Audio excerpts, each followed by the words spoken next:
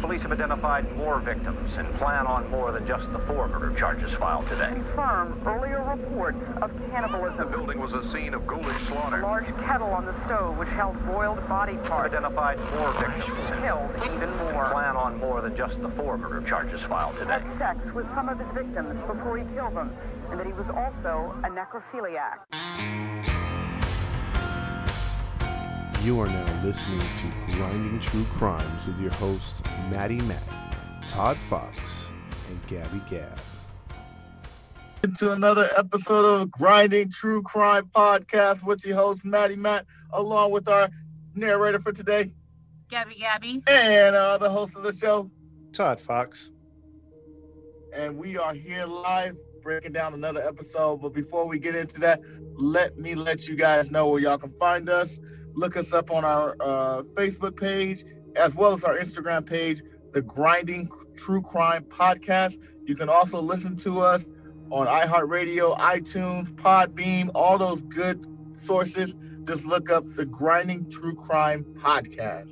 So there's where you can find us. Todd, take it away from here. Oh, I just wanted to once again reiterate that Gabby will be telling the story today, and she has warned both of us that this one is pretty violent and listener discretion is advised. So any youngsters, stay away from them headphones. Take it away, Gabby. Okay, guys. So this one is a pretty disturbing one. I've heard of him before, but I had never really read the whole story as I did now. Okay. His name is Jeffery Dahmer. I don't know if you guys have heard of him. I have no idea. Maddie's the one. I've heard of him. I am blind in this one as usual, but go ahead. Okay, well, Jeffrey Dahmer was known as the Milwaukee Cannibal or Milwaukee Monster. Ooh. And you're going to find out why. Okay. So it's a pretty long story. There might be a few parts on this. I'm not sure. We'll figure that out, but I'll start with his life story. So he was born on May 21st, 1960. Okay. And as I told you, he was known as Milwaukee Cannibal, Milwaukee Monster. He was an American serial. I'm not going to tell you exactly the things that he did until I go one by one on his story. All right.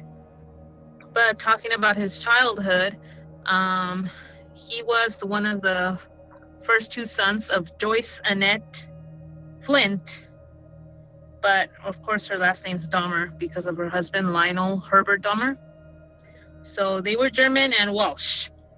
Uh-oh. My people. So Yeah, your people, Todd. No. At least it's not another November. There you go.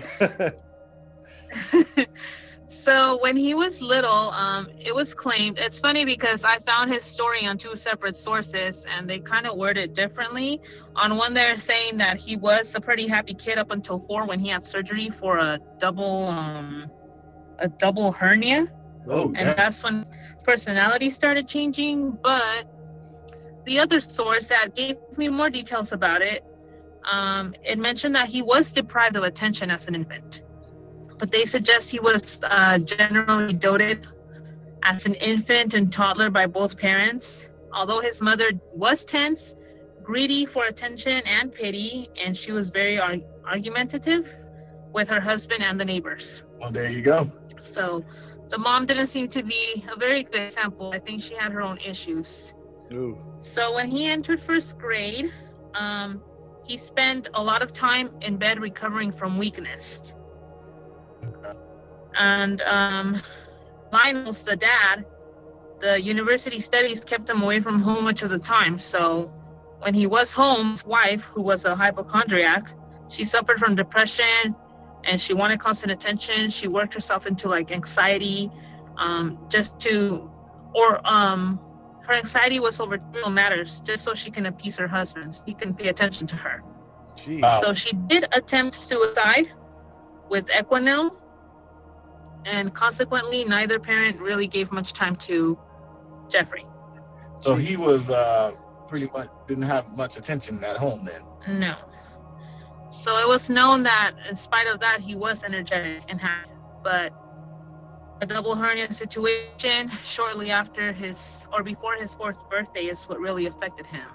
and they recall that he had extreme tension arguments his parents did during his early years, and so he became quiet and timid. And one teacher said she felt that he was neglected because of the mother's illnesses.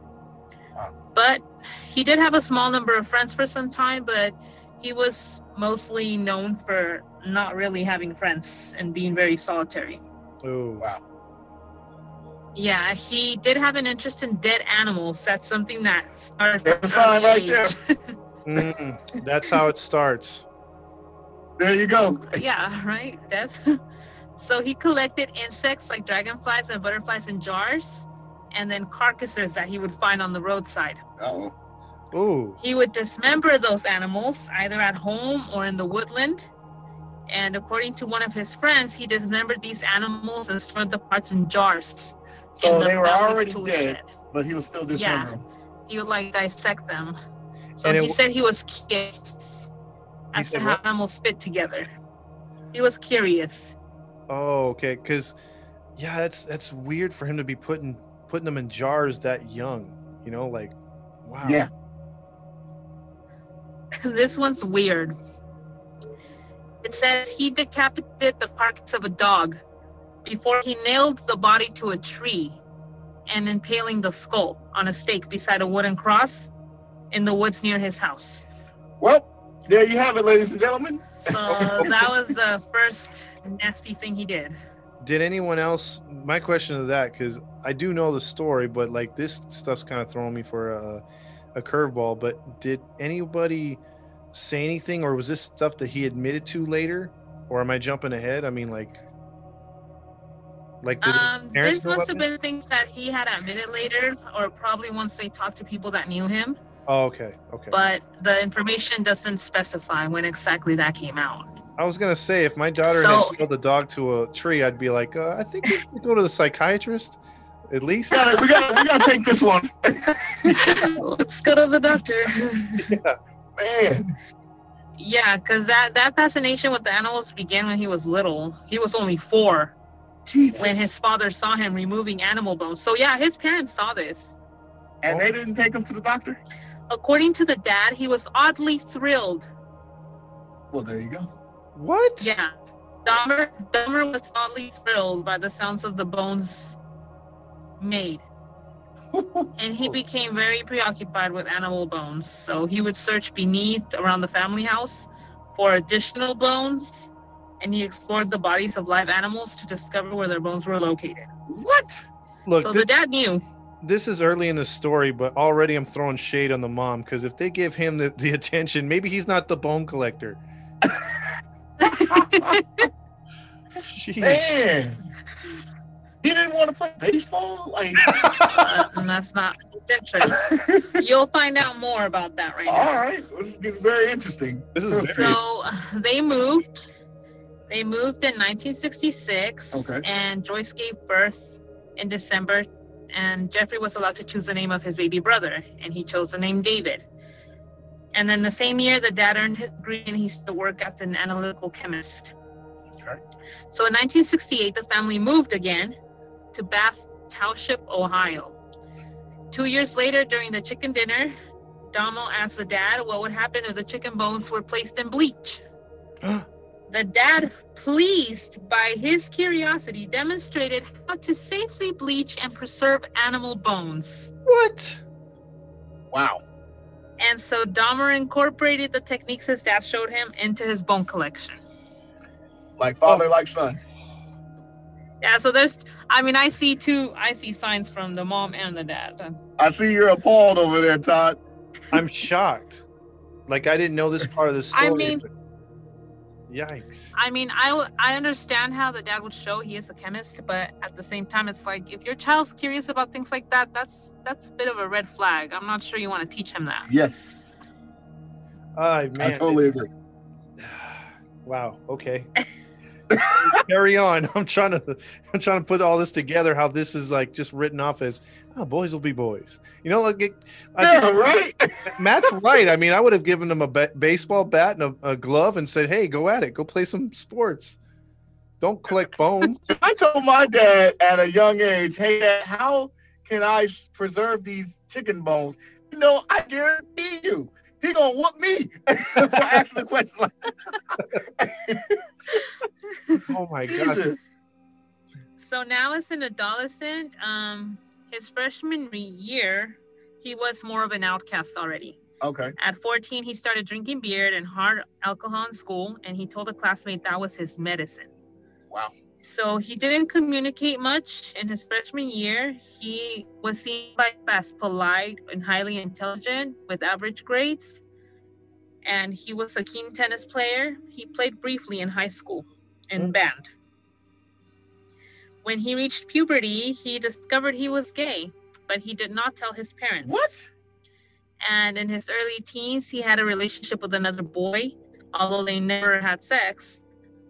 But later, the admission of Dahmer, he began to fantasize about dominating and controlling a completely submissive male partner. And they became intertwined with dissection somehow. Oh. His fantasies. Oh. So when he was about 16, he conceived a fantasy of rendering unconscious particular male jogger he found attractive and making sexual use of his body. Wow. So on one occasion, he concealed himself in the bushes with a baseball bat. Well, there you go. To lay in wait for the guy, for the runner, but he did not pass by that day. So Dahmer later had said that this was his first attempt to attack somebody. So he already had the intention at 16. I'd have been like, boy, that is not what you use a baseball bat for. Exactly. Yeah.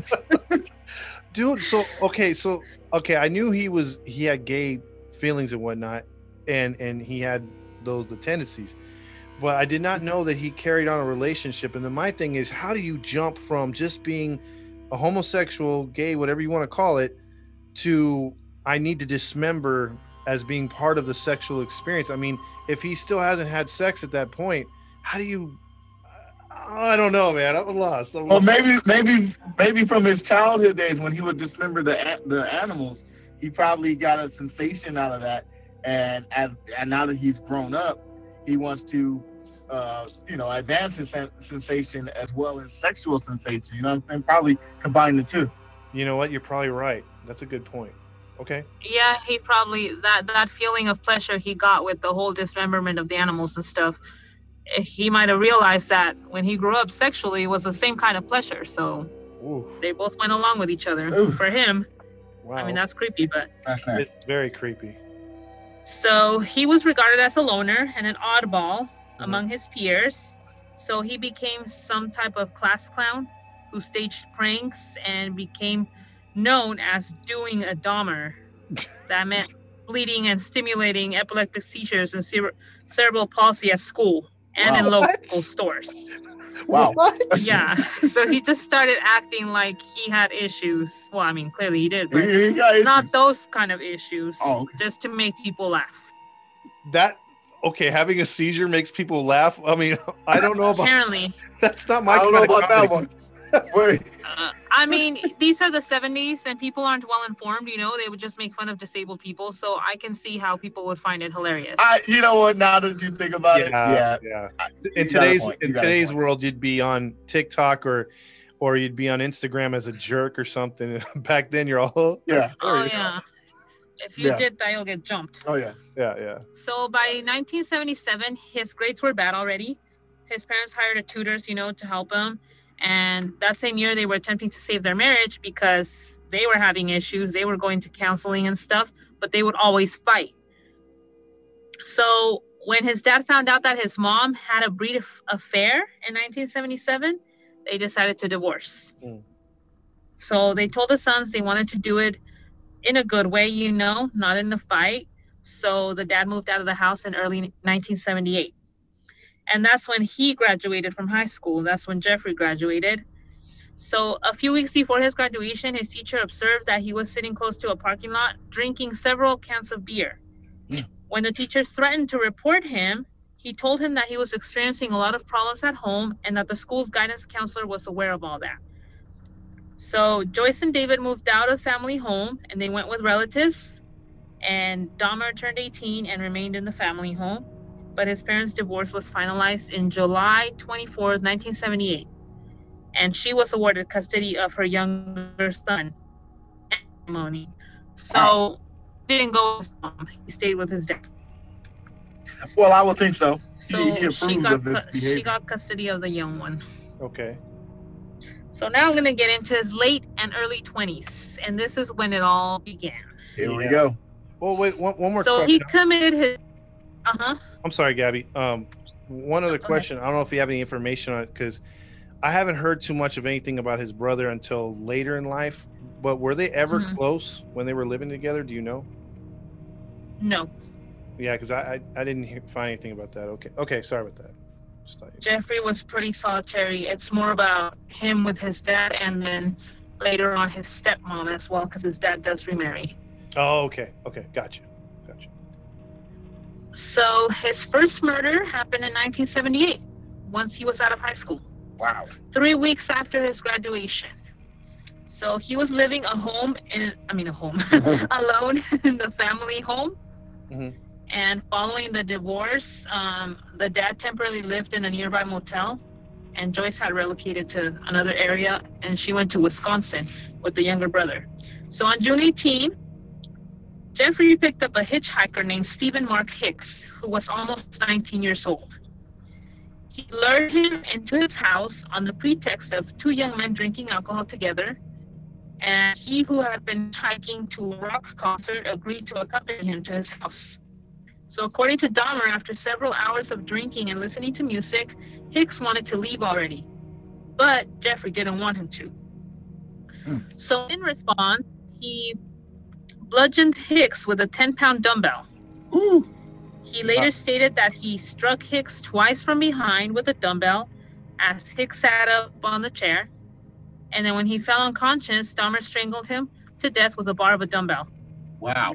Then he stripped his clothes, his body, before masturbating as he stood above the corpse. And the following day, he dissected his body in the basement and buried the remains in a shallow grave in the backyard. Several weeks later, he unearthed the remains and he pared the flesh from the bones. So imagine he's there with a potato peeler taking off the skin from the bones. Oh, that's nasty. Yep. He dissolved the flesh in acid before flushing the solution down the toilet, and then he crushed the bones with a sledgehammer and scattered them in the woodland behind the family home. What the? Ugh. So that was his first murder. So the poor kid That's pretty disgusting, huh? Yeah, that's nasty because the poor kid went in there for a beer or whatever. Different times, I get it. And then he just got murdered, and then he just hacked with a potato. Oh, that's nasty. Peeled his skin? Yep. Oh, I mean, on the plus side, the guy was already dead, but that's still a pretty disgusting thing to do. what a mess. Like, Extremely disgusting. that don't freak you out? Like, ugh. That's gross. And that's his first kill. I mean, it's not like I practiced or something like that. That's a lot of flesh. That's a lot of, oh God, dude. Ooh. Yep. So that was the first one. After 6 weeks after the murder, his dad and the fiance returned to their home, where they discovered him living alone at the house. So he enrolled to college, to the university, hoping to major in business. He didn't make it through it. He only made it through 3 months of the college, although his dad had already paid for the second semester. But his GPA was only 0.45 out of 4.0. Oh, What? wow. Whoa. So the dad had visited him at college one time, and he saw that there was a lot of liquor bottles, you know?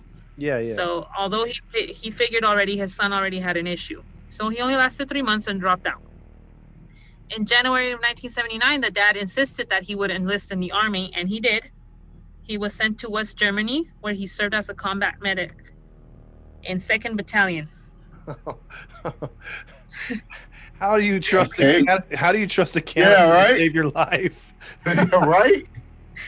So according to the reports, his first year of service, he was an average or slightly above average soldier. So he was doing okay. He was doing good. Really? Okay. But 2 soldiers attested to being raped by him in the army. One stated and this is ahead, but I mean, this comes, it's just what they said. It's not part of his history. Mm-hmm. So, one stated in 2010 that he repeatedly raped him over a 17-month period. What the? While they were stationed in Baumholder. Baumholder. Oh my God. I didn't realize that until you say it. He's like, officer, we're going to take this literally. Wow. That's a Beavis and Butthead reference if y'all don't know. Oh dear. I'm sorry. This is serious. Another soldier believed that he drugged and raped him inside the armored personnel carrier in 1979. Wait, so these two soldiers were like, hey, you know what? Every time we sleep with Dahmer in the bunks, I wake up and my butthole hurts. And they didn't kill him? I know. Yeah. They're soldiers. Shock, right? You would think they would have done something. Oh, man. So because of his alcohol abuse, in March 1981, he was deemed unsuitable for military service and he was discharged. I would think so. So he received an honorable discharge. How? As his superiors did not believe that any problems Dahmer had in the army would be applicable to civilian life. Wow. Oh, my God. See? Here we go. There's one bump. There you go. Bonehead decisions. Yep. So there's one in the, free pass. Get out. Do what you want. Wow. Yep. There it is. There's number one. So, March 24, 1981, he was sent to Fort Jackson, South Carolina for debriefing, and he was provided with a plane ticket to travel anywhere in the country. So he chose Florida because he didn't want to go back to where his dad was. Okay. He was trying to live on his own, and in Florida, he found employment at Delicatessen. I guess it was like a sandwich shop, and he was renting a room in a nearby motel. All right. But of course, he spent his salary on alcohol, and he was evicted from the motel. Of course. Yes. So he spent his evenings on the beach and continued to work at the sandwich shop until phoning his father and asking him if he could return to Ohio in the same year. So he did. The dad agreed. He returned. After his return, he resided with the father and the stepmom, and he was doing chores to occupy his time while he was looking for work, but he continued drinking heavily. So 2 weeks after the return, he was arrested for drunk and disorderly conduct, for which, what do you think he got out of that? What were the consequences? A warning. Probation, maybe? So he was fined $60 and given a suspended 10-day jail sentence. A warning. Yep, a smack in the hand, as you guys call it. Number Jesus two. Christ. There's number two. Jeez. So his dad was trying to make sure he weaned off of alcohol, but they couldn't do it. So in December 1981, they sent him to live with his grandma, who seemed the only one that he really showed affection for. So they thought maybe being with the grandma, it's going to be a change, and she might pursue him to leave the alcohol and find a job and live responsibly. And how old is he at this point?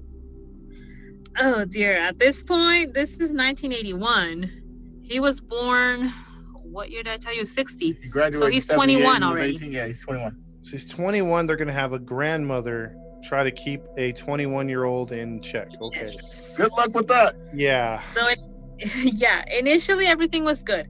His living with grandma was in harmony, He accompanied her to church. He took chores willingly. He looked for work, and he abided most of her rules. But he did continue to drink and smoke. So in 1982, he found employment as a phlebotomist at the Blood Plasma Center in Milwaukee. Of course. Yep. Right? He held the job for only 10 months before he got laid off. Of course. I thought you were going to say before drinking too many vials of blood. That would not have been shocking. Oh, man. Jeez. So he remained unemployed for how long do you guys think? He remained unemployed for a year. Yeah, maybe 6 months. 6 months, something like that. No. He remained unemployed for 2 years. So he was living off of grandma's money, whatever she gave him. Wow. That's ridiculous, right? At this point, what? He's 22. He's 22. And he's living off of grandma. Wow. So shortly before he lost his job, he was arrested for indecent exposure. That makes sense. On August 7, 1982, at Wisconsin State Fair Park, he was observed to expose himself to a crowd of 25 women and children. Now, for this incident, what do you think he got? He probably got maybe another slap on the wrist, and this time he's probably served like 5 days in jail. I think he got a very stern, hey, don't do that again. Jeez, it says he was convicted and fined $50 plus court costs. But that's about it. He actually didn't spend time in jail. Wow. So he's paid $110 on 2 disorderly conducts that would get you thousands of dollars today and at least months jail time, right? Yep. And a sex offender on top of it. Yep. Oh my gosh. Wow. So now we are in January 1985. So at this point, he is 25 years old. He was hired as a mixer at the Milwaukee Ambrosia Chocolate Factory, where he worked from 11 p.m. to 7 a.m., 6 nights a week. Okay. Ooh, okay. Shortly after he found that job, he had another incident. He was propositioned by another man while sitting reading in the West Dallas Public Library. A stranger threw a note to him offering to perform, a BJ on him. Fellatio. Although he didn't respond to the proposition, surprisingly, the incident did stir up in his mind fantasies of control and dominance he had developed as a teenager. So he began to familiarize himself with the gay bars, gay bathhouses, and bookstores. And he's also known to have stolen a male mannequin from a store that he used for sexual stimulation until his grandma found his things and demanded that he discarded all of that. So he was the first one with a sex doll. Yes, probably. Wow. Although it was not a sex doll, it was a mannequin. That was a mannequin. Well, that mannequin. I don't know how that would get anybody turned on. Seriously? I don't know. I don't know about that one. So by late 1985, he began to regularly frequent those bathhouses. He described these places to be relaxing for him. But during his sexual encounters, he became frustrated at his partners because they would move during the sexual act. So he wanted them to be still. Following the arrest, he stated, "I trained myself to view people as objects of pleasure instead of people." Wow. So for that reason, beginning in June 1986, he administered sleeping pills to his partners. He gave them liquor laced with sedatives and then raped them when they were unconscious. Wow, so this was Bill Cosby before Bill Cosby. Don't go there, man. So after approximately... Did he offer him a pudding pop before? Or I was about to say, he made their pudding pop. Yeah, exactly. Okay, this is sad, guys. Sorry. Yeah. We're immature. Yeah, you guys are making me laugh, and I sound immature too. I'm sorry. After approximately 12 of those instances, they finally revoked his membership. Oh, only 12. And he began to use a hotel room to continue the practice. Wow. So it took 12 rapes for them to kick him out. But keep in mind, there was no police report. Oh my goodness. Rapes and no police reports? He was just removed from the membership. They're all the first 11 are free, but you do that 12th one, you're canceled, buddy. Man, right? Right. So after his membership got revoked, he read in a report in a newspaper regarding an upcoming funeral of an 18-year-old male. Can you guys imagine what went through his mind? Oh man, he so much pleasure was going through his mind. He's going to dig up the remains and do some things to it. What do you think, Todd? I'm siding with Matt on that one. Yeah. Okay, you guys are right. That is the intention. He conceived the idea that he would steal the freshly interred corpse and take it home. So according to him, he attempted to dig up the coffin from the ground, but he found the soil was too hard, so he abandoned the plan. But he did try. Wow. That is so nasty. I can see this dude performing necrophilia. Oh, dude. Yeah. So in August 1986, he was now arrested for another problem. He was masturbating in front of two 12-year-old boys as he stood close to the Kinnickinnick River. Sorry, that's a long word. Kinnickinnick? Kinnickinnick. Yeah, Kinnickinnick River. That's got to be go with that. The Indian names up there in Wisconsin. Yeah, we'll go with that. So he admitted to the offense and was again charged with indecent exposure. Well, yeah. But he changed his story. He claimed that he merely had been urinating, unaware that there were witnesses. So what do you think the charge was I after swear, that? if he gets a third slap on the wrist, no, this will be his fourth. It's going to be some problems. I think maybe community service, maybe 2 months in jail or something. I really feel like he's going to get a slap on the wrist, a fine, and that's it. So the charge was changed to disorderly conduct. Oh my God. On March 10, 1987, he was sentenced to 1 year of probation with additional instructions he was to undergo counseling. Oh, wow. What? So now he needed help, medical help. Wow. I've been in like, if I were the cop, I'd be like, if you were shaking more than 3 times, you're masturbating. That's not urinating. That's not urinating. It's too much, right? That's way too much. Jesus. So now he's in his late 20s and early 30s, and that's the part I'm going to get into. So the title is The Ambassador Hotel, because on November 20, 1987, he was residing with his grandmother, and he encountered a 25-year-old man from Ontonagon, Michigan, Stephen Tuomi, which is one of the ones that he's for, at a bar, and he persuaded him to return to the Ambassador Hotel in Milwaukee with him. He rented a room for the evening, and according to him, he had no intention of murdering him, but he intended to drug and rape him as he lay unconscious, like he did with the other guys. Okay. So the following morning, however, he woke up to find Tuomi lying beneath him on the bed, his chest crushed in and black and blue with bruises. What? Wow. Wow. Blood was also seeping from the corner of his mouth, and Dahmer's fist and one forearm were extensively bruised. So Dahmer stated that he had no memory of having killed him, and later informed investigators that he could not believe this happened. Wow. What? So to dispose of his body...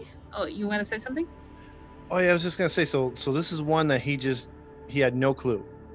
Yeah, he had gotten so drunk that he had no idea what really had happened. He didn't realize the guy was dead until he woke up and found how beat he had made him. Ooh. Okay. Wow. So to dispose the body, he purchased a large suitcase and he transported the body back to the grandma's house. Oh, 1 week later, he severed the head, arms, and legs from the torso. Then he filleted the bones from the body before cutting the flesh into pieces small enough to handle. He then placed the flesh inside plastic garbage bags. He wrapped up the bones inside a sheet and pounded them into splinters with a sledgehammer. The entire dismemberment process took him approximately 2 hours, and he disposed of all the remains, excluding the severed head, in the trash. Jesus. So for a total of 2 weeks following the murder, he retained the victim's head wrapped in a blanket. After 2 weeks, he boiled the head in a mixture of Soilex and bleach in an effort to retain the skull. And then he used it as stimulus for masturbation. Of course. Wow. Eventually, the skull was rendered too brittle by this bleaching process, so Dahmer pulverized the head and disposed of it. Jeez. Yeah, so as you can see, I'm gonna leave it here with this one because of time, but this guy is a pretty sick dude. And this is only the beginning. Jesus. Yeah. So right now, he's had 2 murders and countless rapes. And then the additional, it's kind of weird though, knowing this part of the story now, that starting out from the age of when he first had his first attack and murder, he went quite some time without doing another one. Yeah. But that's really awkward. But the rapes and the indecent exposures, yikes. Man. Yes. So what do you guys think of this guy so far? This guy is a monster. Yeah, he's definitely evil. Definitely evil. Yeah. Jeez. Jesus. I think you're right. I mean, it's really disturbing the fact that even on his first kill, all of the things he did is like, whoa. That happens with years of doing it. Yeah, not your first. But your first, and you were really messed up in the head. Yeah, because look, Dexter's not real, obviously. But if you've seen the first season of Dexter, he didn't just dive into everything and doing it all professional. I mean, he had some mistakes, and the way you described how he just like nonchalantly went, and there had to be massive cleanup with the blood flow everywhere in that house. Yeah. Jeez, dude. I don't Well, know. you mentioned something. You mentioned something key. I don't know if you knew it already, but that is a show that he was obsessed with. That is what he Oh, was watching. oh wow. Okay, never mind then. So he was obsessed with Dexter. Wow. Yikes. Wow. That makes sense. Interesting story so far. Very interesting. Yeah, I can't believe you haven't heard of this one, Matt, because I know the later stuff I know to a T, but all this early stuff I didn't really research this part of it. So a lot of what she's thrown at us so far, I'm like, what? That's pretty crazy. Yeah, she wouldn't tell me anything, and I was forbidden to look him up either. Yeah. So I'm going in And you blind. guys are still forbidden because we must continue this on another episode. It's a pretty long story. I don't know how many episodes we're gonna take. And that's fine. Oh, This guy deserves his own series. That's for sure. man. He don't deserve Jack, Well, but there you go. Well, the story does. The story does anyway. But yes. good job. Good job. Yes. So that's going to be our show for tonight, ladies and gentlemen. Once again, thank you for listening to us and supporting us from wherever you're listening to. We really appreciate it. This is the Grinding True Crime Podcast. Once again, you can find us on our Instagram page, Facebook page, Grinding True Crime Podcast, iHeartRadio, iTunes, Podbean. Just look us up under Grinding True Crime Podcast. So with one of your hosts, Matt, we're signing off with our narrators today. Gabby. And the other host of the show. Todd Fox. And we are signing out, y'all. Toodles. Peace.